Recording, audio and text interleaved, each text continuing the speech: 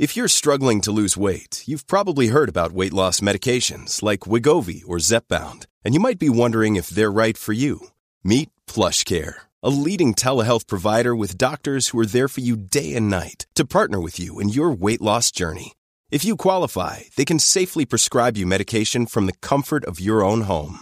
To get started, visit plushcare.com/weightloss. That's plushcare.com/weightloss. plushcare.com/weightloss. This episode of the Golf Unfiltered podcast is brought to you by WorldwideGolfShops.com. Be sure to visit WorldwideGolfShops.com today to get some of the best deals on all the major brands in golf equipment and apparel. In fact, you'll probably find a lot of stuff that you'll hear from the brands that we have every week on our show. Once again, that's WorldwideGolfShops.com. You're listening to the Golf Unfiltered podcast, your source for in-depth interviews with the biggest names, brands, and personalities in golf. Our mission? To keep you informed and help you enjoy the game even more. And now, the owner and host of the Golf Unfiltered podcast, Adam Fonseca. Welcome back, ladies and gentlemen, to the Golf Unfiltered podcast. I am your host, as always, Adam from GolfUnfiltered.com. You can follow us all over social media at Golf Unfiltered. And you can send us an email, golfunfiltered@gmail.com. Hello to our friends over at thehackersparadise.com and to those of you listening to this on the THP mobile app. Hello to our friends over at Cleveland and Srixon Golf as well. I had the chance to go out recently, played a little bit with the new CBX2 wedges and went and played a round over at Cog Hill. And I got to tell you, these are really solid wedges. We're going to talk more about that here in a little bit, but I got to say, you know, Cleveland just continues to surprise me with just the quality of the build, and I guess it shouldn't be a surprise at this point, right? I mean, every single release that they come out with in the wedge game has just been absolutely phenomenal, and as somebody who thinks that they're a little bit better than they probably are, and what golfer doesn't think that, by the way, a little more forgiveness was needed, and the CBX2 wedges definitely provide that for my game, and I just absolutely love them. I'm looking forward to playing more with them in the time that I have left this golf season. And as we all know, I mean, it only goes so far here in the Midwest, so looking forward to those playing those clubs a little bit more. And we hope to have a full review on those clubs on the site in just a little while. So, folks, it's just you and me again today. We've got a couple topics that I want to get to that have been hot topics in the world of golf, one of which, of course, being slow play. And you know that a few episodes ago, I went on this mini rant about slow play. I had gone out to a Chicago Forest Preserve golf course on a Sunday morning, just me and another buddy, and it was very, very slow. And of course, that is one element of the entire slow play issue, and that is the amateur side of the game, the side that you and I all experience every single time that we go out and play. And unfortunately, it's a pretty accurate thing to say these days, is that there is slow play every single time that you go out into a golf course, unless you're going at one of those odd hours where there's nobody in front of you really early on, or if you're playing a twilight round or what have you, chances are you're going to be impacted by slow play to some degree. Now that has filtered over onto the other side of the game, of course, and this is not new. I shouldn't say that it's filtered over to it, but now it's got a big, ugly spotlight on slow play on the pro game. And so, most recently, of course, it seems to be the poster child, unfortunately, of slow play, at least one of the bigger offenders, at least right now, at the time of this recording, is Bryson DeChambeau.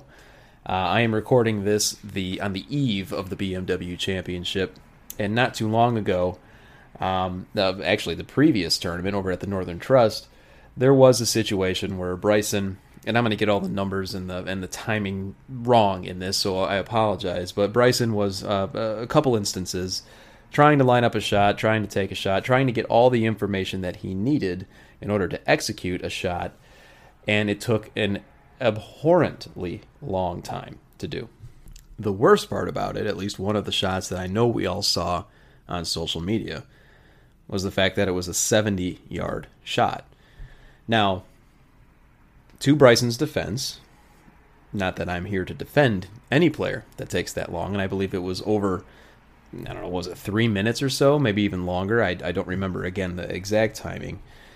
But he didn't have exact yardage at the moment. He was a little bit wayward. He was in a position on the hole that was absolutely not where you need to be, and so he didn't have a yardage right away. And so what did he do? Well, he had to walk it off all 70 yards up to the green, apparently get a read of the contours, something that he hadn't seen at that point. I have no idea. Walk all the way back, talk to his caddy a few times about what club to play, and then finally execute the shot. Now, there were other instances throughout the week where Bryson took a lot of time on the putting green. And as we all know, we see these videos, of course, when we watch TV and we see pictures and we hear a lot of chatter about the yardage books. And now we even have the putting green books where to which pros refer in order to even stroke a putt these days. Now, if you've never seen one of these books, and I'm sure that caddies do it differently and players record differently, but mainly it's just the contours of the green, as I understand it. I've seen a couple. That's basically what it is. You know where the breaks are, and of course the caddies go out prior to the tournament and they go and they try to map all this stuff out. That's you doing your job as a caddy.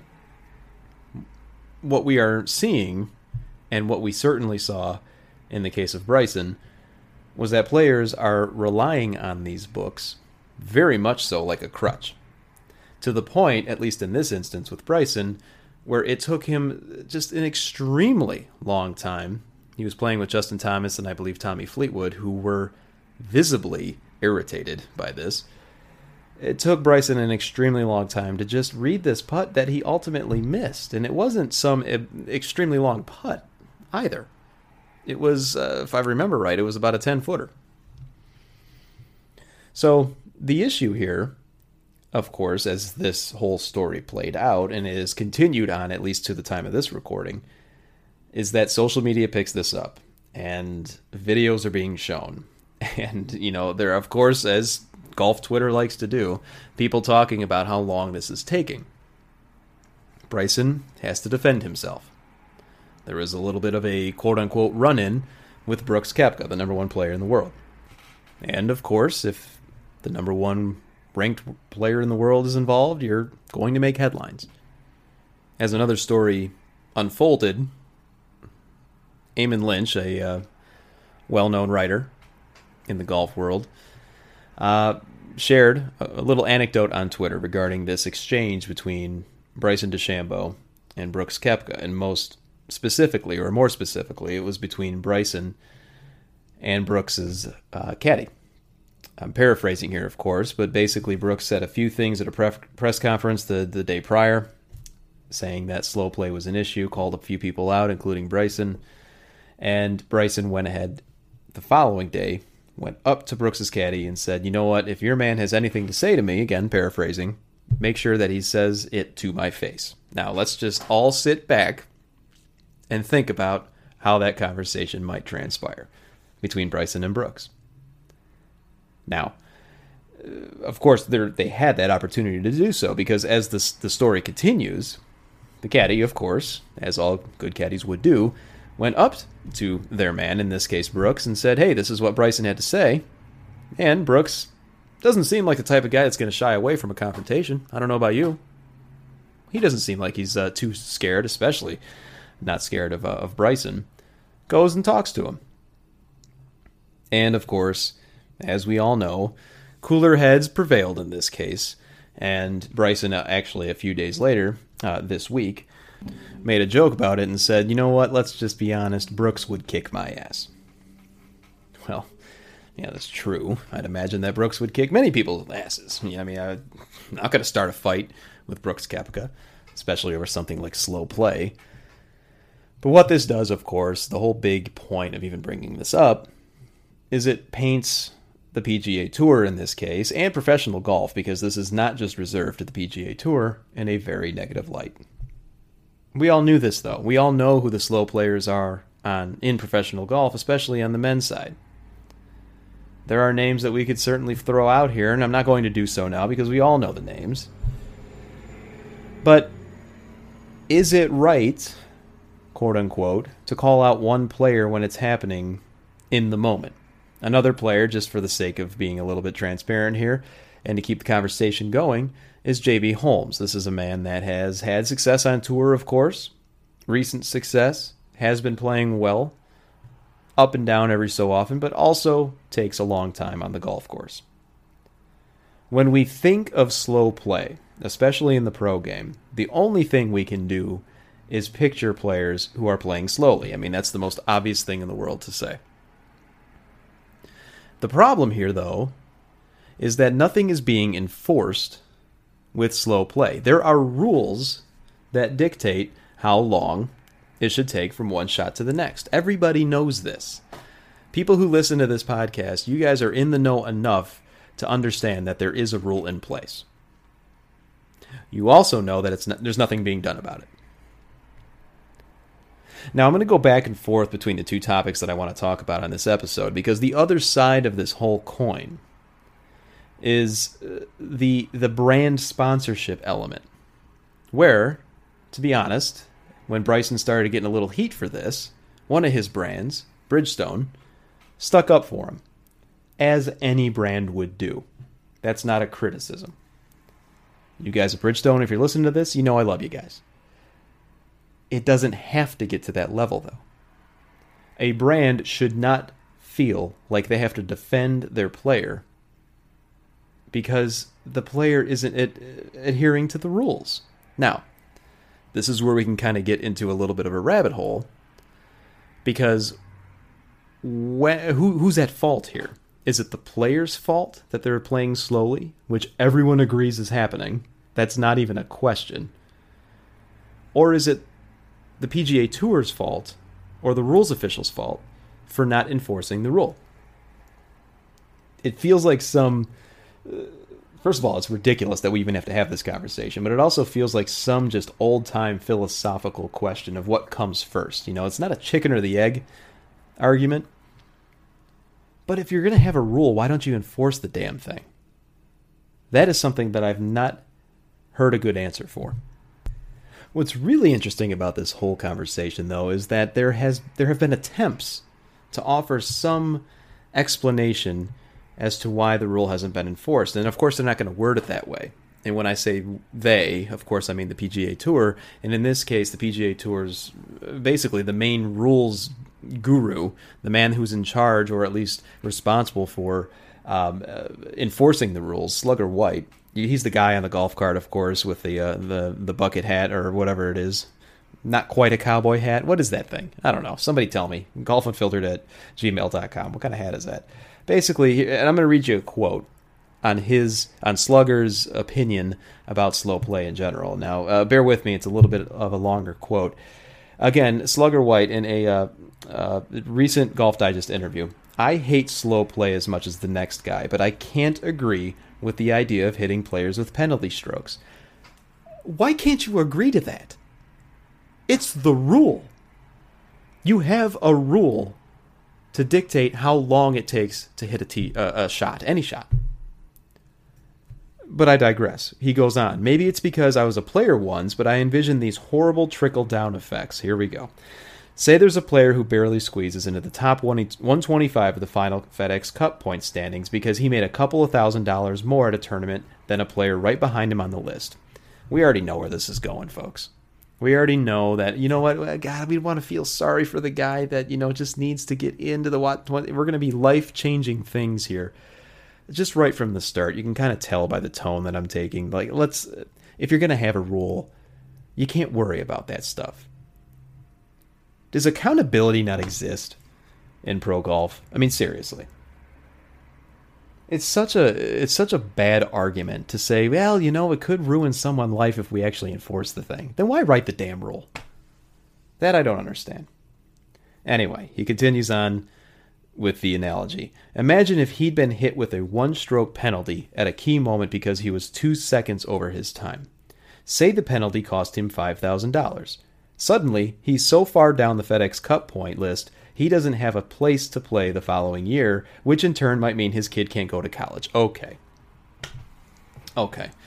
Do we really need to throw in the fact that we know people are playing for their livelihood? We know this is their career. We know that they have families that are affected by this. There are rules in place at every profession, anywhere in the world, in any industry. Does that mean that we just throw them out the window because we all of a sudden have to think, oh, well, what about the humanity of it? Anyway, you can tell I'm getting fired up about this. And this kind of goes along the same thing that I talked about in the One Slow Play episode that I referenced earlier. All right, so anyway, which in turn means that this kid can't go to college, or he can't put down a payment on that decent house. Oh boy. Or worse. Or worse is what he follows up with. Basically, it means you've drastically affected the guy's life with the click of a stopwatch.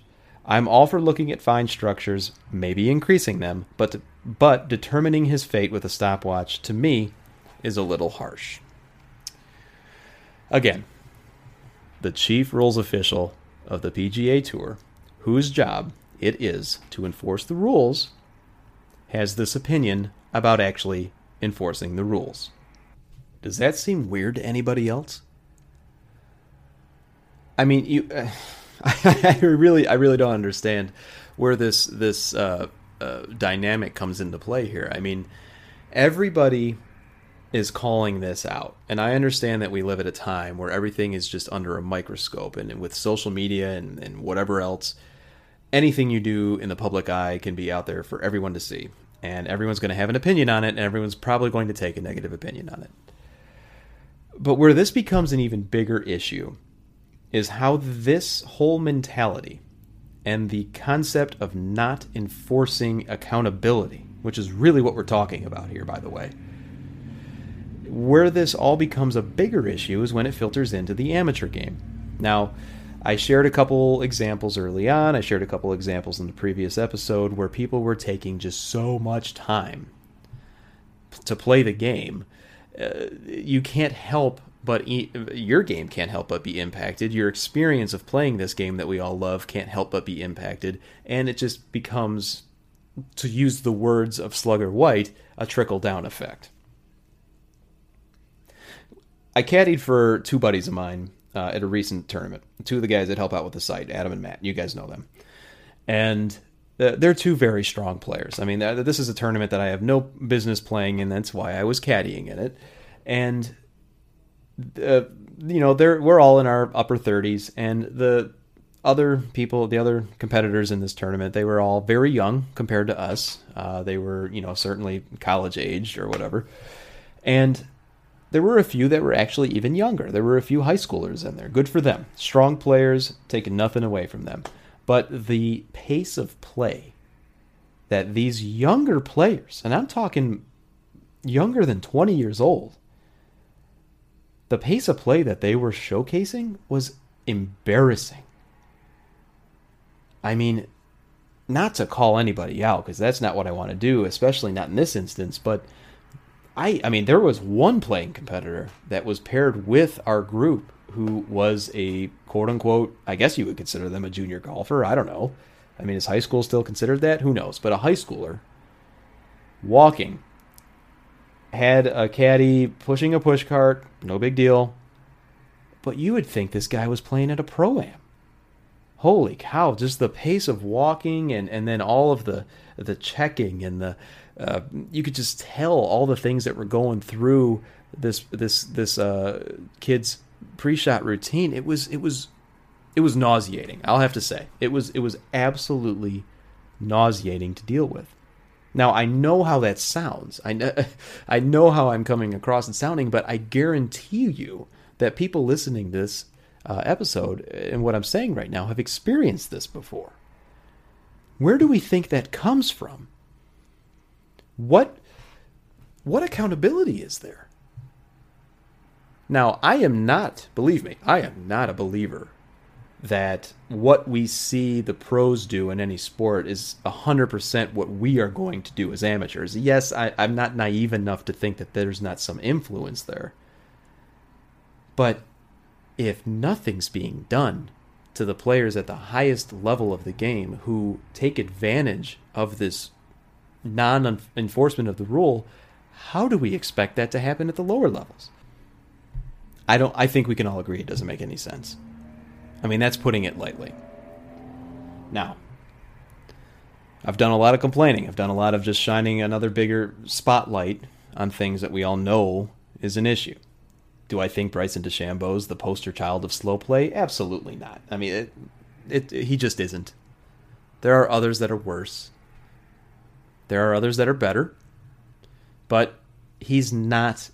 this is not a Bryson DeChambeau problem. This is not a J.B. Holmes problem. Hell, Kevin Na got a bad rap. And I guess to this point still does in some degree. It's not their issues. It's a systemic issue.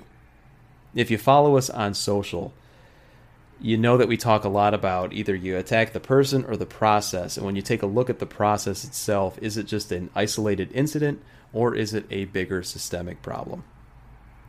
This is a systemic problem. This is an example of an issue that is not being prevented when we have the ability to do so, or at least enforce a rule that is written in the book. And because that's not happening, it's trickling down to other areas in the game. It is impacting all of us who play the game. That's a fact. We see it every day. So, you may be asking, what's your solution, Adam? Well, I understand this is not a one-size-fits-all solution. The benefit that or the good thing that we've got going for us right now is that it's actually a rule. 40 seconds between shots. We have the foundation to start enforcing this thing. We just have to start doing it. The manner in which it's done at this point doesn't even really matter, because nothing's being done right now. Yes, players get put on the clock. Yes, there are warnings. I believe there was a study done, I forget who, actually I believe it was Eduardo Molinari, I believe, went out and said, hey, these are all the times that a player has been put on the clock and all the times that a penalty stroke has actually been done. And I believe it was something ridiculous, like maybe 5% of the time a penalty stroke was actually enforced. And there have been dozens of players that have been put on the clock. So, step one, as I keep saying, because I feel it needs to be repeated, is to actually enforce it. Start handing out penalty shots. I mean, that's one thing that we could start right from the get-go. And yes, the situations or the scenarios or the analogies that Slugger White painted in his quote, yeah, that could happen. But why are we all of a sudden pretending like these players are all of this is completely out of their control, like they're victims now? Play faster. Just play faster. Now, in the case of Bryson, where I talked about he had to walk off the yardage because he was in a weird spot on the hole, he didn't have, probably anything written down, or nor his caddy about the angle they needed to take. Give the players rangefinders. I mean, for crying out loud. Does it really matter? I know that there's a rule where you can, in some competitions, certainly not on the PGA Tour, you can use them without slope. The slope feature or whatever. Who cares? If it's going to speed things up, and we would have to pilot this, of course, because I know that the counter argument would be, well, if you give them another piece of technology, they're going to triple check and quadruple check that yardage, that laser that they're firing. Yeah, that probably would happen. But in situations like the one that we just saw with Bryson, at least in that one shot, it's not going to help him on the putting green. That's a whole entirely different story. But if you need a yardage, just get the yardage. You still have to hit the shot. I have a rangefinder with slope myself. I'm not trying to say I'm a PGA Tour player by any means. Someone will call me out on that on Twitter. But, I mean, I still have to swing the club. And these guys are no different. They still have to hit the shot.